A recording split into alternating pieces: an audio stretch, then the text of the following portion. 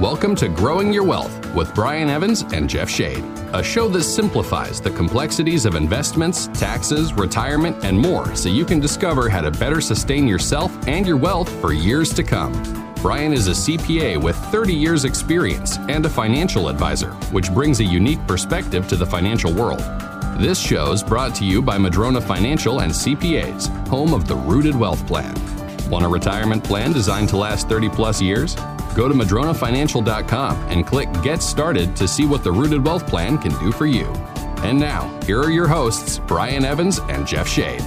Thank you so much, and welcome to Growing Your Wealth from Madrona Financial and CPAs, where we give you the straight talk and honest answers you need to reach your wealth management and retirement goals through smart investing and comprehensive planning. My name's Jeff Shade, and as always, I'm just here to ask the questions, but the words of wisdom and solid advice come from Brian Evans, president of Madrona Financial and CPAs. Brian, how you doing today? Doing great. Thanks, Jeff. Oh, always glad to hear that. Hope our listeners are doing well today, too. Another good show lined up for us today, but before we get to that, Brian, as always, I want to remind people that Growing Your Wealth is indeed a podcast. Wherever you get your podcasts, simply go there and search Growing Your Wealth Brian Evans. You'll find around 168 episodes right there, and there's bound to be one that applies to you. Or if you can't hear the whole show today and you wish you did, you can hear it right now as a podcast. Once again, go to wherever you get your podcast and search Growing Your Wealth. Well, Brian, not a lot different in the news today, the financial news that is. I wanted to start off the show by talking about a little stat that I read. The PPI, the Producer's Price Index, which measures inflation before it hits consumers, rose at the fastest pace since March. It's now 11.3%, which means that the people who are buying these goods that we buy have to pay 11.3% more.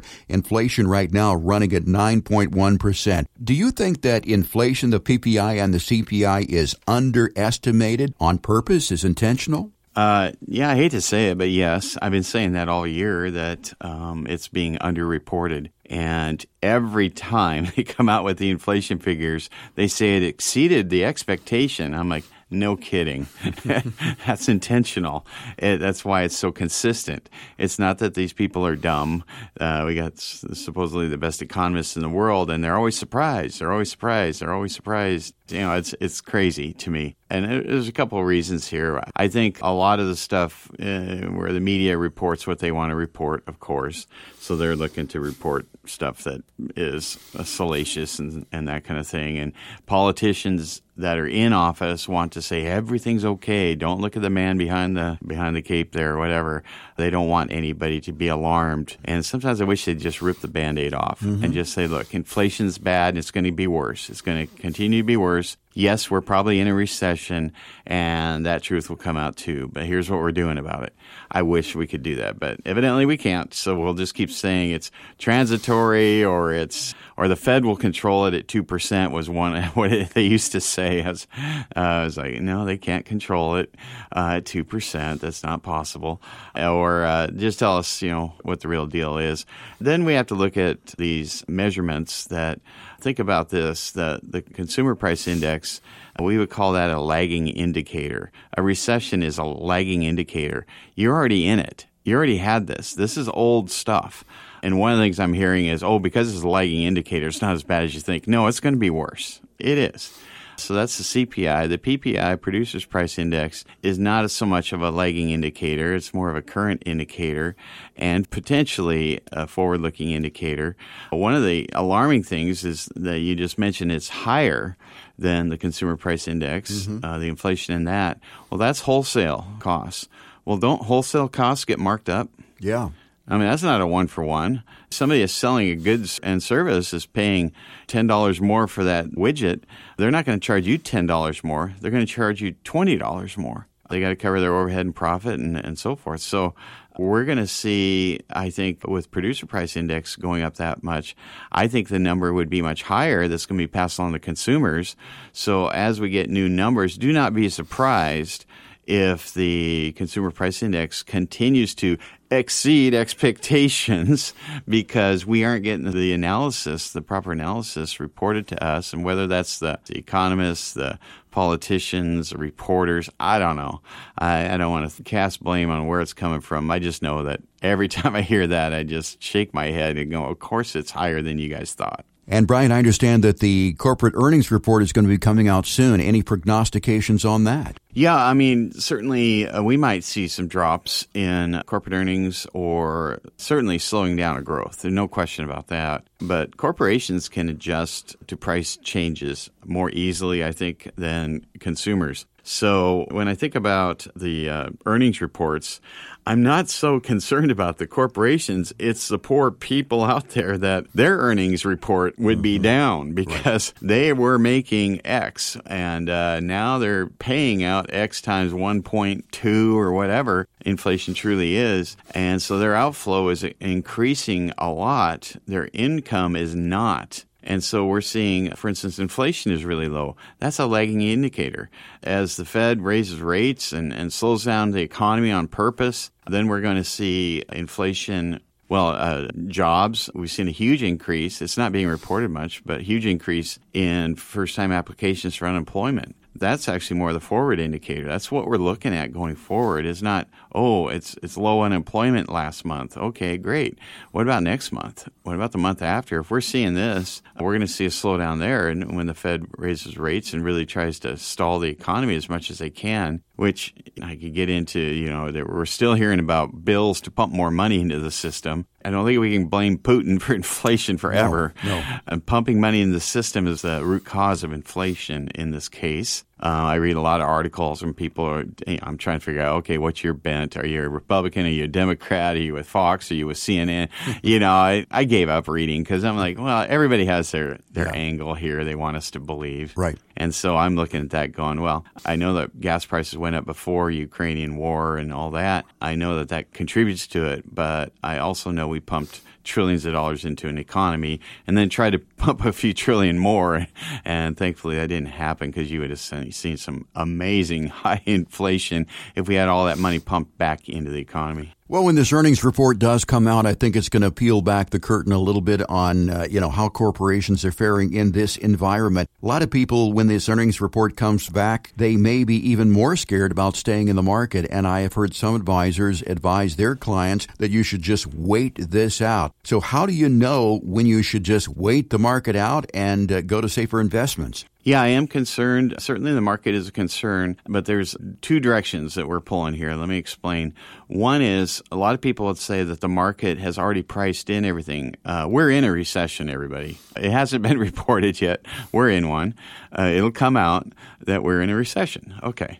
But much of that's been priced in the market. A lot of people would say that's why it's down 20-something%, is it's been priced in. So it shouldn't necessarily go down just because they're going to finally give it a name that drop, that it's a recession. And so that's one side of the coin. But the flip side of that is if the Fed is successful in slowing down the economy and unemployment is up and inflation is persistent, which I expect it will be, then people will be spending less. They won't be buying as many goods and services.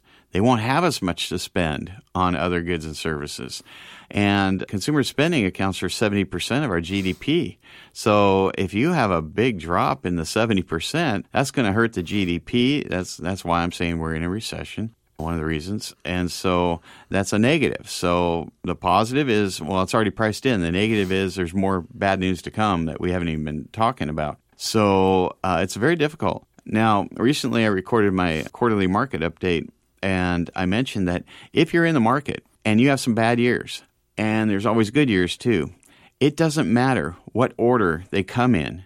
If you start at a certain place and the early years are bad and the late years are good, or the early years are good and the late years are bad, that's called sequence of return. It doesn't matter if you're in the market and you're staying in the market. So if you're in the market, I would suggest, and you're going to be there long term, then you might not want to panic here because if you believe the markets will be higher, that's a good place to be. Now, where it matters is when you're taking money out of that account. So that same scenario, if you have bad years in the beginning and you're taking money out, say monthly draws, now you're going to be in big trouble based on the sequence of return risk that you're taking. So one of the strategies to combat a high inflation, maybe a lingering recession or a stock market that's dropped or all that stuff, one of the strategies is to make sure that the income that you're receiving from your portfolio is not being pulled from your stock market component while that's happening. We're talking with Brian Evans here of Madrona Financial and CPAs about the effect of inflation. Brian, we've had some interest rate hikes this year. We're bound to have some more, and that affects safe money, things such as CDs and money markets. But even if those interest rates go up in those vehicles, it really doesn't really make that much difference because they're still quite low. Yeah, and going back to what I was just talking about is, staying in the market if you're not pulling money out. Well, one reason why you might not want to have as much in the market is I'm not pulling money out, but I just don't like being in it this much. That's fair. Okay, that's a fair assessment that you personally are at a point in your life where you don't need the stock market money, you don't have the sequence of return risk, but you just don't want to have that much in it. And that's where we're seeing a lot of shifts right now. I'm getting a lot of calls from people that are saying, I have too much in the market. I was riding high. I have, 50, 60, 70, 80, 100% in the market.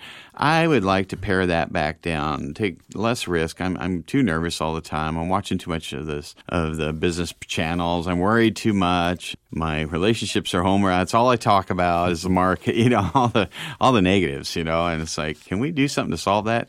Yes, you can. And the typical investor has cash, CDs, money markets to pick from. That's all they can do. And as you just mentioned, even if those rates are up, they're not up much, especially compared to inflation. Not even close.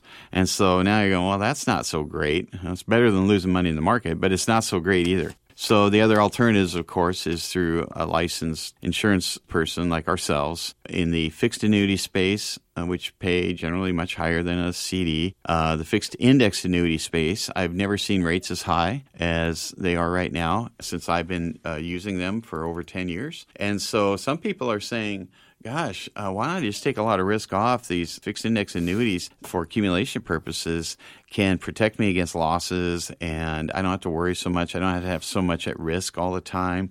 I think they can be a great solution from that. One of the issues is, will they beat inflation? No. I don't know what will. When inflation's double digits, it's hard to say, my stock market's going to beat that. And, we might be in a difficult time period for the stock market. You're not going to beat that in anything. So what you do is try not to lose by as much.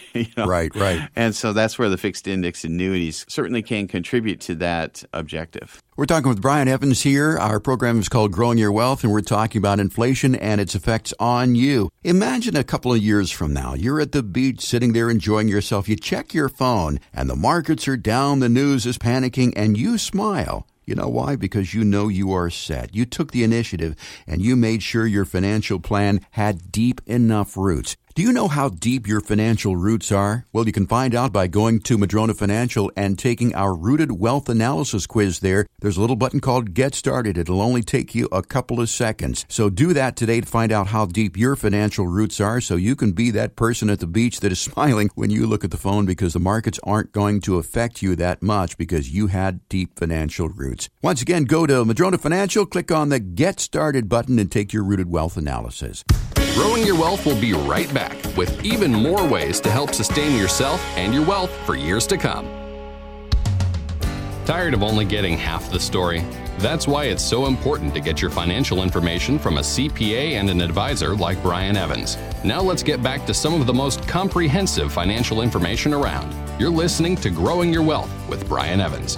Welcome back to the show. I'm Brian Evans, CEO of Madrona Financial and CPAs. And in this segment, we're going to be talking about the effects of inflation on different investments. And Brian, there are a lot of things you can do yourself. I installed a dishwasher once in my house, and it was quite successful. You could power wash your deck, that sort of thing. But when it comes to your financials, I'm not sure that it's a good idea to do that yourself, although there are a lot of people who do. So let's talk about the effects of inflation for do-it-yourselfers. Do-it-yourselfers can acquire a lot of things on their own without the service of an advisor, and among them is mutual funds. How does inflation affect a do-it-yourselfer when it comes to mutual funds? Yeah, in this segment, I want to definitely talk about the do-it-yourselfer investors and that topic. I did want to point out that there's a lot of financial advisors out there. I've heard them, and they're kind of arrogant. They're like, oh, you have to go to me because I'm so smart. And it's like, I've met a lot of really smart do-it-yourself investors in my time. There's a lot of people that don't need a financial advisor. If they're picking their own individual stocks and they want to just be in equities, then by all means, do it.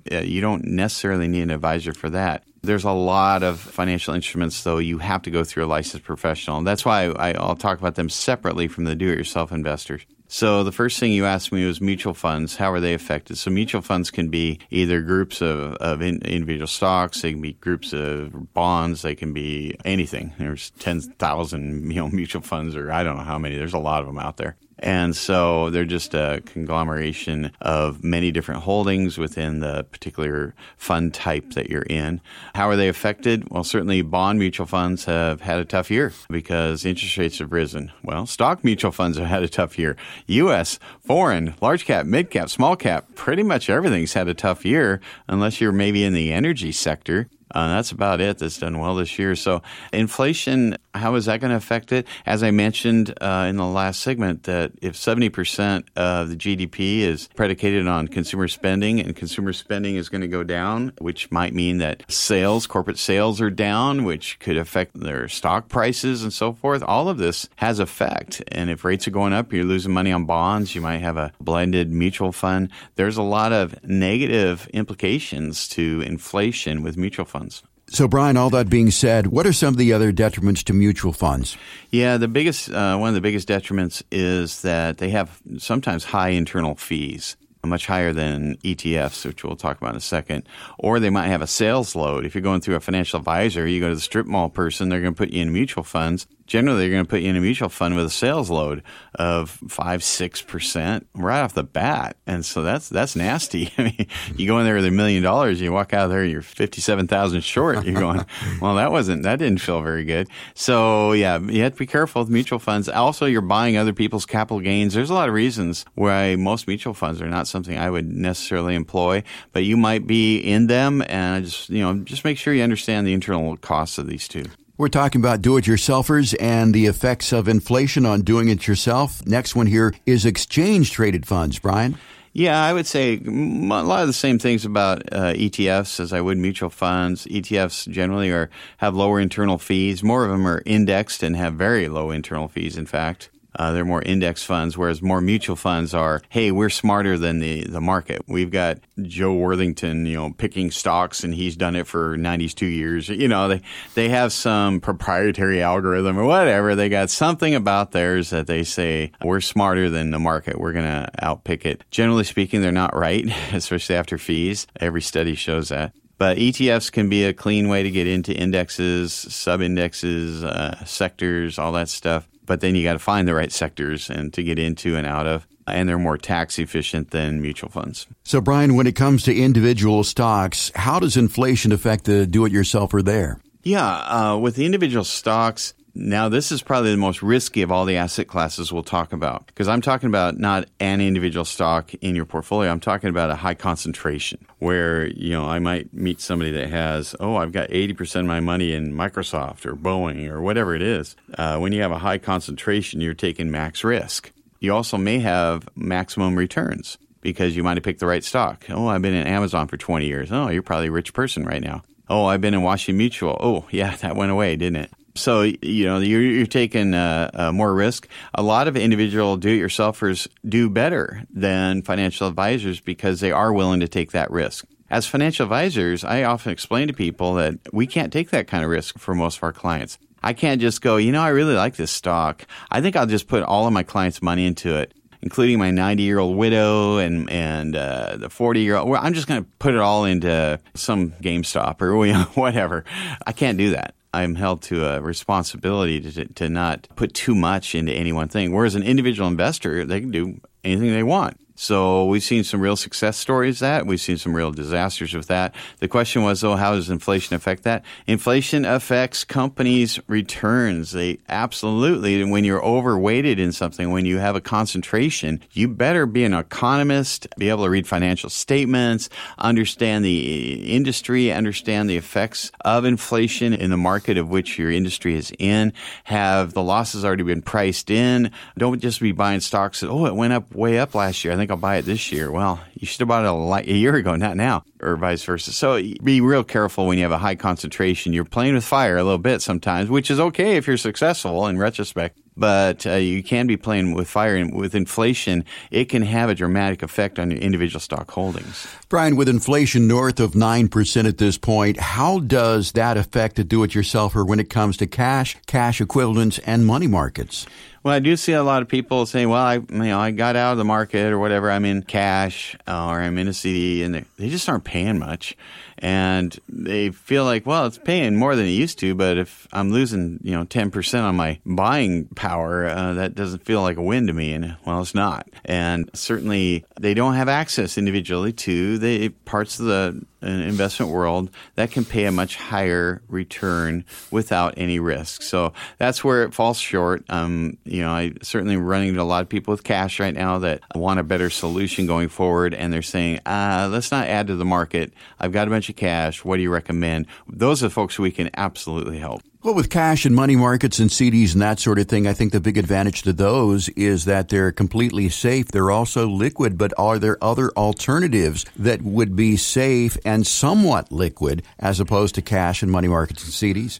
Well, certainly the annuities tend to be 10% liquid each year, but I have been talking people out of annuities too, because I've been talking to people going, well, maybe I'm sitting on a bunch of cash and I'm thinking about paying off my house, or I'm thinking about waiting for a bargain to come along, or I'm thinking about helping my kid into a new house. I'm thinking about moving to someplace. I might have to spend more on that house. I've been talking people out of fixed index annuities because they aren't as liquid as cash or money markets or short-term CDs. And so a lot of my discussion is, let's just not invest that until you've made a decision. Yeah, but aren't I losing to inflation? I said, well, you could have decided to put it in the market, and you'd be losing to inflation and whatever the market's down this year. Sometimes being even losing to inflation is your best option, especially if you need to be liquid for a period of time. I'm not talking 20 years liquidity. If they said, well, I don't need the liquidity for 20 years, I'm like, okay, well, then there are lots we can do, or 10 years or even 5 years. But if it's 5 months, then I'm saying, well, let's just not invest that at all. Let's have it liquid and available for you.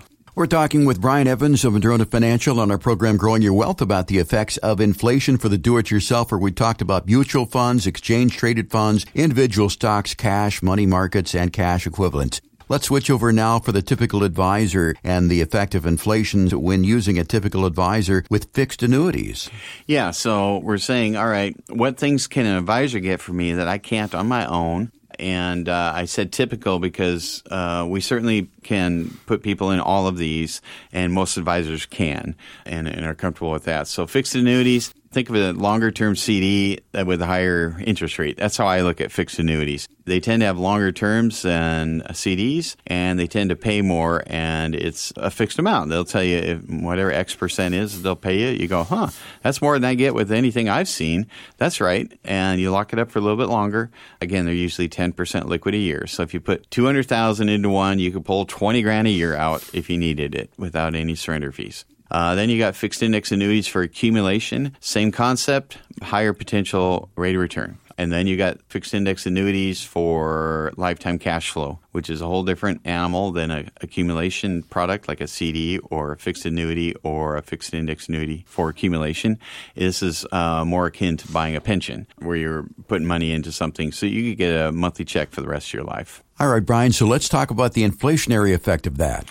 Okay, so the fixed annuity can't really go up if we have inflation. So even though it's better than maybe a CD, you're still going to lose to inflation. It's better, but it's not great necessarily. It's okay. The fixed index annuities, as I've told you, I haven't seen higher rates since I've been selling them for over 10 years. And so there's no perfect investment. But if I want to save money, I don't need all of the liquidity right away. That's my go-to right there. On the fixed index annuities for lifetime cash flow, very important to consider increasing lifetime cash flow annuities. I have seen other advisors selling these flat payout annuities for the whole time I've been doing it. And that's kind of their go-to. It's never been my go-to because I was worried about inflation. Now, we didn't have any for many years, have much inflation at all for many years. But we do now. And me and my clients are very happy. We picked those annuities that had the potential for increasing lifetime cash flow, especially now that we're in an inflationary environment. So inflation has a big effect not only on the selection of the annuity, but the rider that says I can have increasing lifetime cash flow versus a fixed payout lifetime cash flow. We're talking with Brian Evans here of Madrona Financial and CPAs about the effects of inflation on different types of investments. If you want to see if your financial plan and retirement have the roots that run deep enough to thrive for 30 plus years, request your Rooted Wealth Analysis. Go to MadronaFinancial.com, click on the Get Started button. Once you fill out the basic information, it'll take about 30 seconds. You'll be able to schedule your Rooted Wealth Analysis call and see what it takes from advisors and CPAs to build a retirement designed to last 30 plus years. Go to MadronaFinancial.com, click on Get Started today. It's not going to cost you a dime. That is MadronaFinancial.com. Want more strategies that can help support the quality of life you want for 30 plus years? Well, stick around. We'll be right back with more Growing Your Wealth. Big trees fall when storms hit because they don't have deep enough roots. The same goes with your finances. Your quality of life depends on how deep your financial roots are today, tomorrow, and for years to come. If you want to learn how to design your retirement to last 30 plus years, then grab your copy of 7 Steps to a Successful Retirement by calling Madrona Financial and CPAs at 844-MADRONA or go to MadronaFinancial.com. Now back to more of Growing Your Wealth. Welcome back to the show. I'm Brian Evans, CEO of Madrona Financial and CPAs, and in this segment we're going to continue our discussion about how inflation affects different investments. And Brian, using the typical advisor, we have talked about fixed annuities, fixed index annuities, but I want to talk about something that we talked about before on the show, which I find interesting, and that is the FIUL, the Fixed Index Universal Life Policy. Yeah, the FIUL, the effect of inflation on that, a little bit different than the others. The FIUL is going to be done primarily for income tax reasons. So, one thing I haven't talked about is the future of income tax rates going up too. That's a different kind of inflation when you think about it. There's the money coming in and then what's going out. Well, what's going out is what you spend money on. And you think, oh, inflation. But we borrowed a lot of money, and another thing that may inflate are income tax rates. So a little different spin on the inflationary effects on the fixed index universal life to provide some protection from inflating income tax rates. I don't think there's a huge correlation to consumer spending type inflation, but there is to the potential inflation of income tax rates. So, Brian, that's the FIUL, or the Fixed Index Universal Life. Now, there may be people listening to us who don't know what an FIUL is. Describe briefly what the benefits are of using such an investment instrument. Yeah, it's basically a hybrid. So you heard the term life insurance in there. So people think, oh, when I die, somebody gets paid. Well, yeah, that can be the underlying attribute of a fixed index universal life. But what it does add is a investment component to it. And that investment component can be used to fund monthly checks to yourself in retirement where you're borrowing against your own future death proceeds. And when you get that money, it's income tax free. And when you pass away and the loan is paid off and residuals paid to your heirs, that's income tax free too.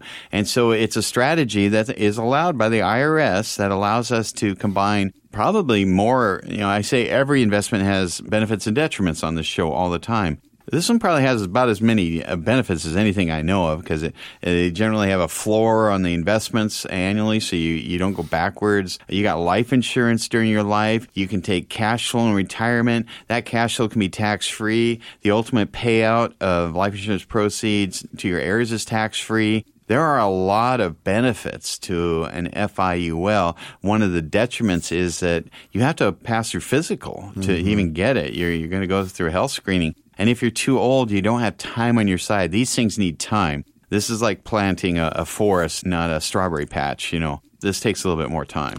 So how old would you have to be before an FIUL is not a possibility for you?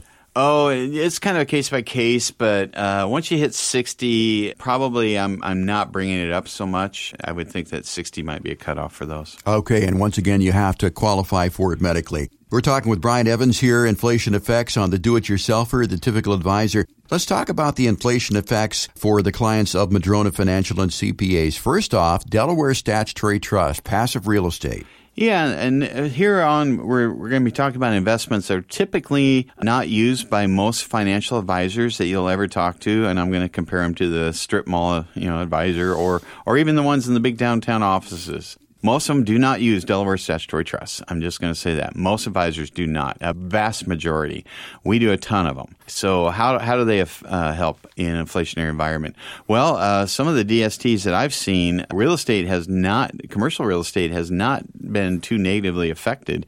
Most of the underlying loans of the DSTs are fixed rate loans, so the increase in interest rate didn't hurt the investors. A lot of the DST investments are in multifamily apartments, self-storage, things are short-term leases, anything like that. They can up the rents and I've seen a lot of increases in rents, which increases the value of the DSTs. So it's one of the rare categories that, because inflation actually helped a lot of my DST's underlying fair market value, which most things are damaged or hurt. Most financial investments are damaged in an inflationary and rising interest rate environment.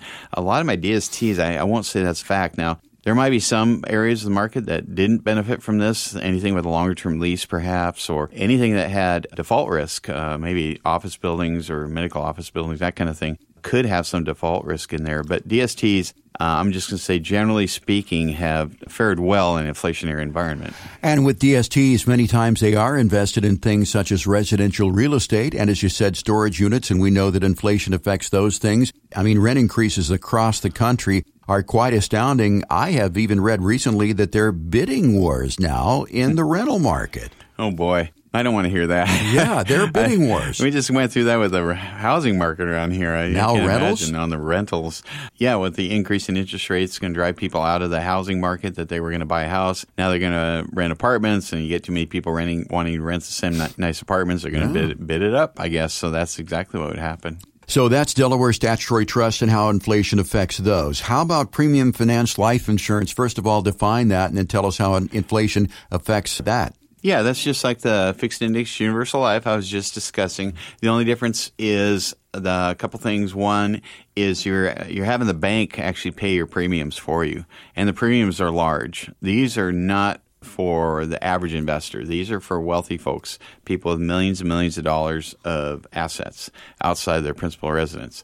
So where somebody can use these, it's essentially using OPM, other people's money, the bank's money, to make your premium payment. You're just paying the interest on it. So it's leverage. If you're familiar with, successful real estate people, they leveraged into real estate. People leverage themselves into companies. They take a loan secured by whatever they're buying. This is leveraging into a life insurance policy that's a big life insurance policy that could have big payments to you in your retirement that are tax-free, or big payouts to heirs someday that can be income tax and estate tax-free using irrevocable life insurance trusts. So it's an advanced topic for the more wealthy people, and it has a lot of positive attributes. Not so much, again, consumer price index oriented, but income tax inflation oriented. We're talking about the effects of inflation with Brian Evans here of Madrona Financial and CPAs, and we're talking about Madrona Advisors and the effects it would have on things such as private non-traded equity REITs. That's our next one. Yeah, so we're going to get into the equity REITs, and I purposely do private non-traded because those are something we offer. You cannot buy on your own if you're a do-it-yourself investor. You have to go through a financial advisor. You can buy publicly traded REITs, but they're very highly correlated to the stock market. So private non-traded REITs, again, much like my discussion on DSTs, they often buy kind of the same stuff. But the private non-traded REITs generally are much, much larger than a DST, have a lot more diversity of assets. So you don't have to pick the one asset class. With a DST, you're picking one thing. Mm-hmm. Okay, I decided to buy an Amazon warehouse distribution facility. I just decided to buy into a multifamily apartment in Texas. You're picking one asset generally. With the private non-traded REITs, I've got one that has thousands of properties, and it's multifamily and self-storage and data centers, and you name it, it has it. Industrial parks, whatever, and you can have a big diversity. And so some of the stuff in there is benefiting from inflation, some is not. So you have a more of a mutual fund effect going on, but it's not correlated to the stock market. So even with the market dropping, you see publicly traded REITs dropping in value. accordingly, whereas some of the private non-traded REITs will have a very different reaction.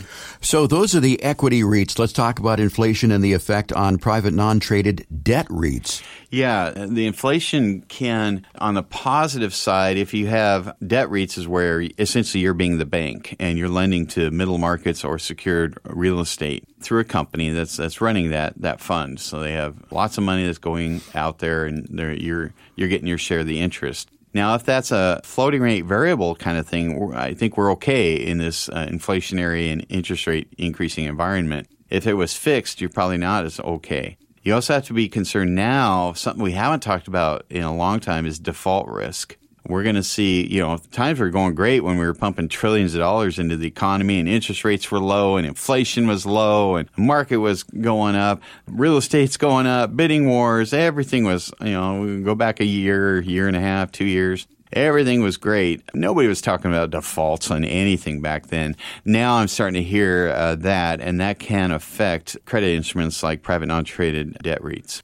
Next one on the list, Brian, is structured notes and buffered ETFs. First of all, a brief definition of what each of those are. Let's start with structured notes. Yeah, they're synthetic, I'll call it, investment. It's something created by banks where they follow certain indexes and will give you a return based on those indexes. I won't get too into the weeds here. It's a very complicated area. The desire of them is to provide some protection in a down market over a period of time. And on the upside, that you would be able to capture much of the upside in a good time, but not all of it.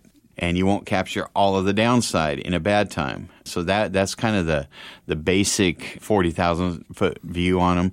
There's something that's put together by the financial advisor that uses them and understands them. So I think that can be a good thing for just having some level of protection in any environment, especially where we think we might have a recession due to inflation. And what if the market drops 20%?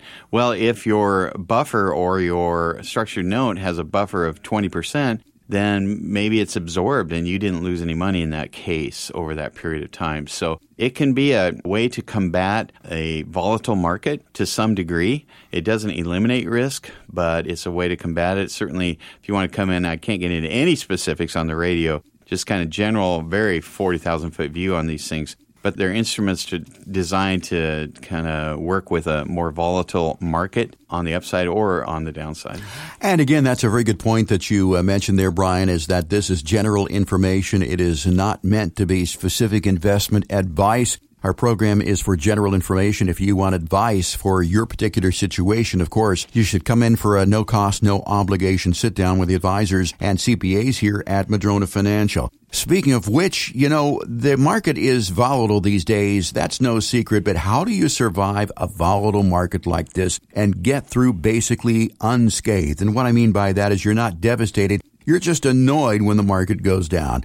Well, that is to have deep enough financial roots. To check how deep your financial roots are, go to Madrona Financial. Click on the Get Started button to see how deep your financial roots are. It'll only take you about 30 seconds, and it could give you a lot of great information that you didn't know about how deep your financial roots are. Once again, MadronaFinancial.com. Click on the Get Started button to take your rooted wealth analysis.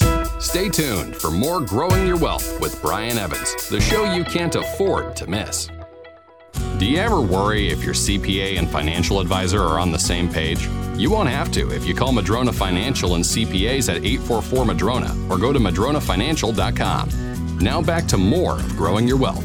Welcome back to the show. I'm Brian Evans, CEO of Madrona Financial and CPAs. In this segment, we're going to be talking about different listener questions we've received. That's right. We're going to call these short shots, Brian. We always invite our listeners to speak back to us, tell us the things that they like or don't like about the show, and specifically some of the things that they would like us to cover. So we're going to try to get to as many of these as we can in this segment. So, Brian, we have had listeners ask about passing on inheritance to kids. They have questions about that. Yeah, one of the things I would advise on that is be careful about just giving money. I've had people say, yeah, I've got my kids' accounts, but they were set up. We gift them money, but now we need that money back. We needed some liquidity to buy a house or do something, whatever it is. I'm like, you can't undo it. Mm-hmm. You can't. There are no takebacks. That money's theirs. Yeah, but they're, turning 21. They're just going to blow it. I'm like, yep, that may be the case. It's theirs to blow.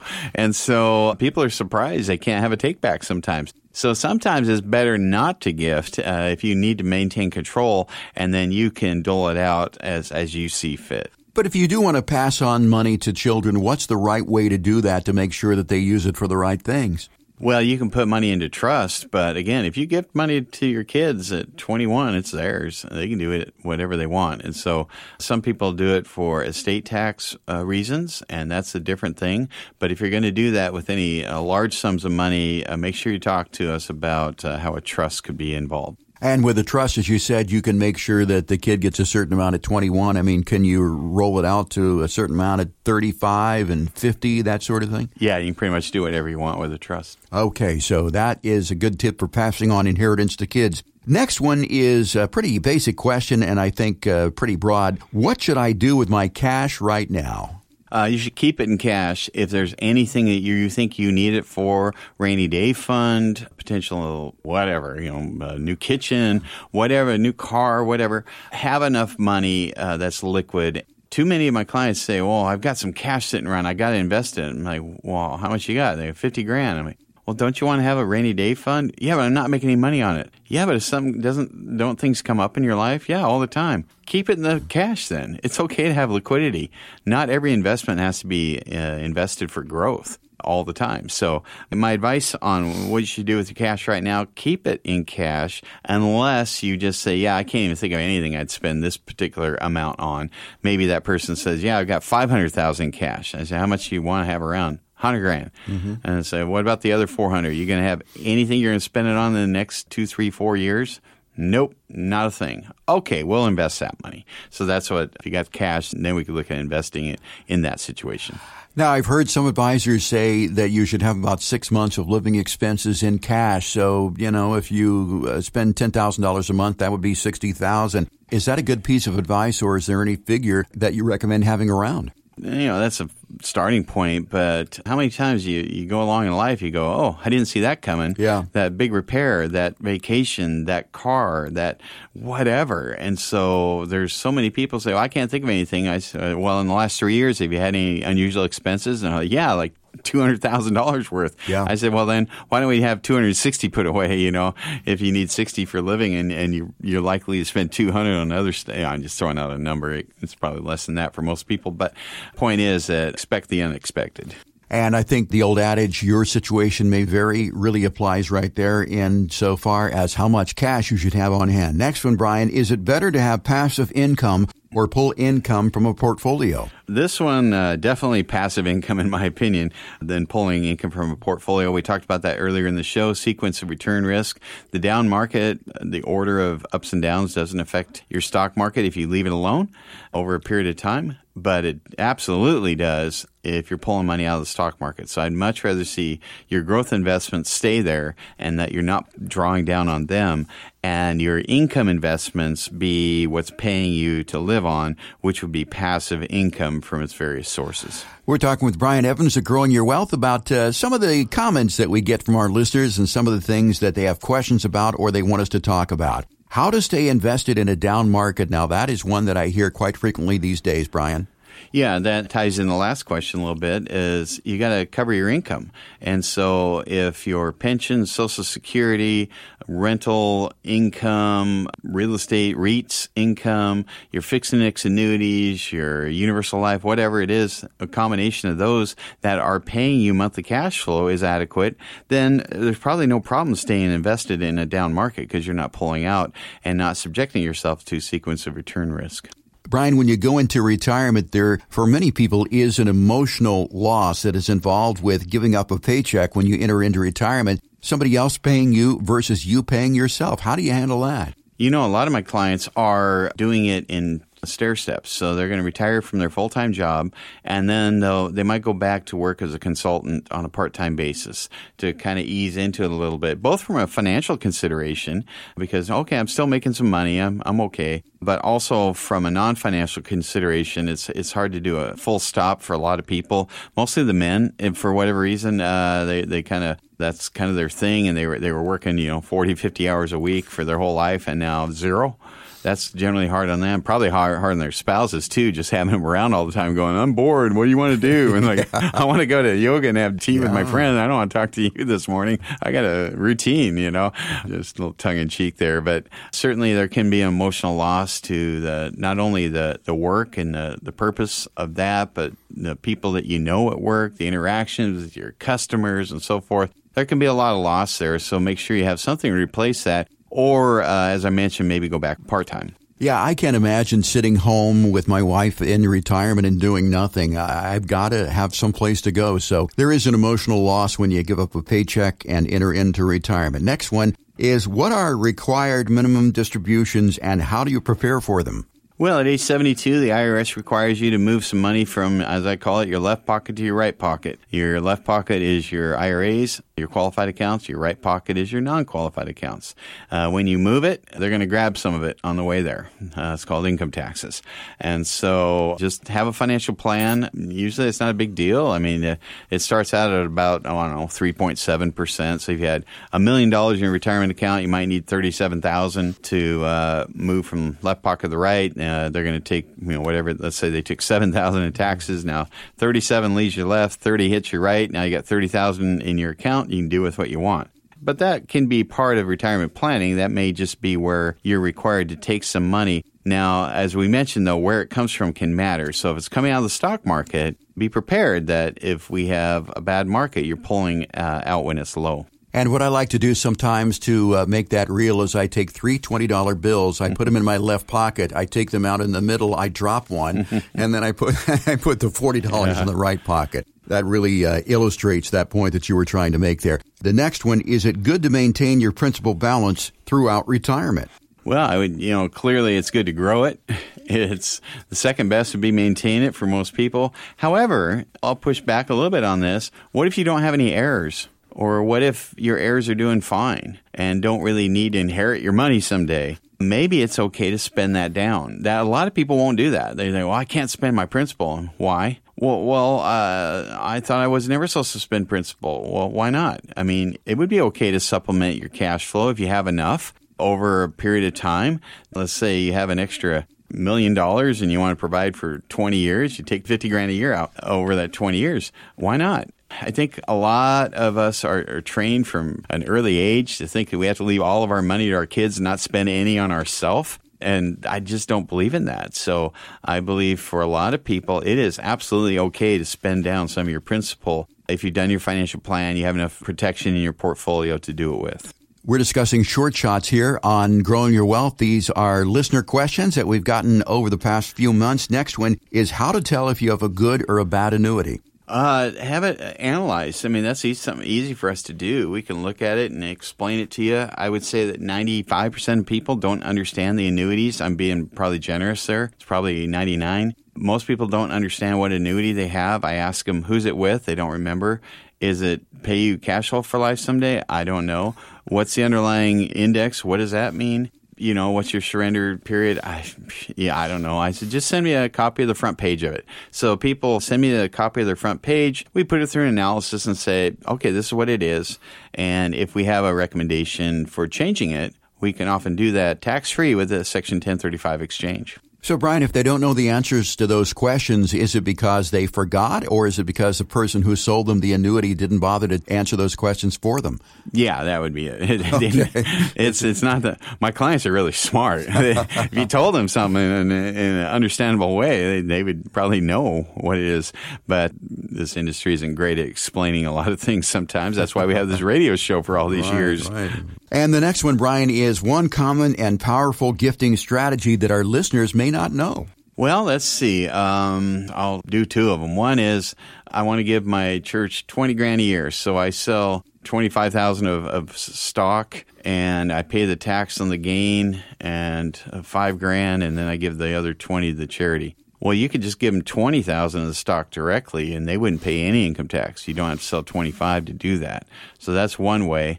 Another is using RMDs. I want to give my charity $20,000 a year. So I take money out of my qualified IRA accounts. I take $28,000 out of that. I pay $8,000 in tax, and I give them the $20,000 that's remaining. Well, you could have just given the $20,000 straight up and they don't pay income tax on it, and you don't have to take that other 8 and give it to the IRS. We're talking about common topics that listeners have asked us to talk about here on Growing Your Wealth. If you have a topic that you'd like us to discuss, or you have a comment about our radio program, you can go to MadronaFinancial.com. Email it to us from there. It's MadronaFinancial.com. You know, Brian, we've had some nice weather here this summer so far, but I know that the storms are going to come back later on in the year. And when they do, we may see those trees on their side because they did not have deep enough roots. Same applies to your financial plan. If your financial plan doesn't have deep enough roots, it could be subject to being uprooted by a financial storm. To check how deep your financial roots are, go to MadronaFinancial.com and click on the Get Started button to take your rooted wealth analysis.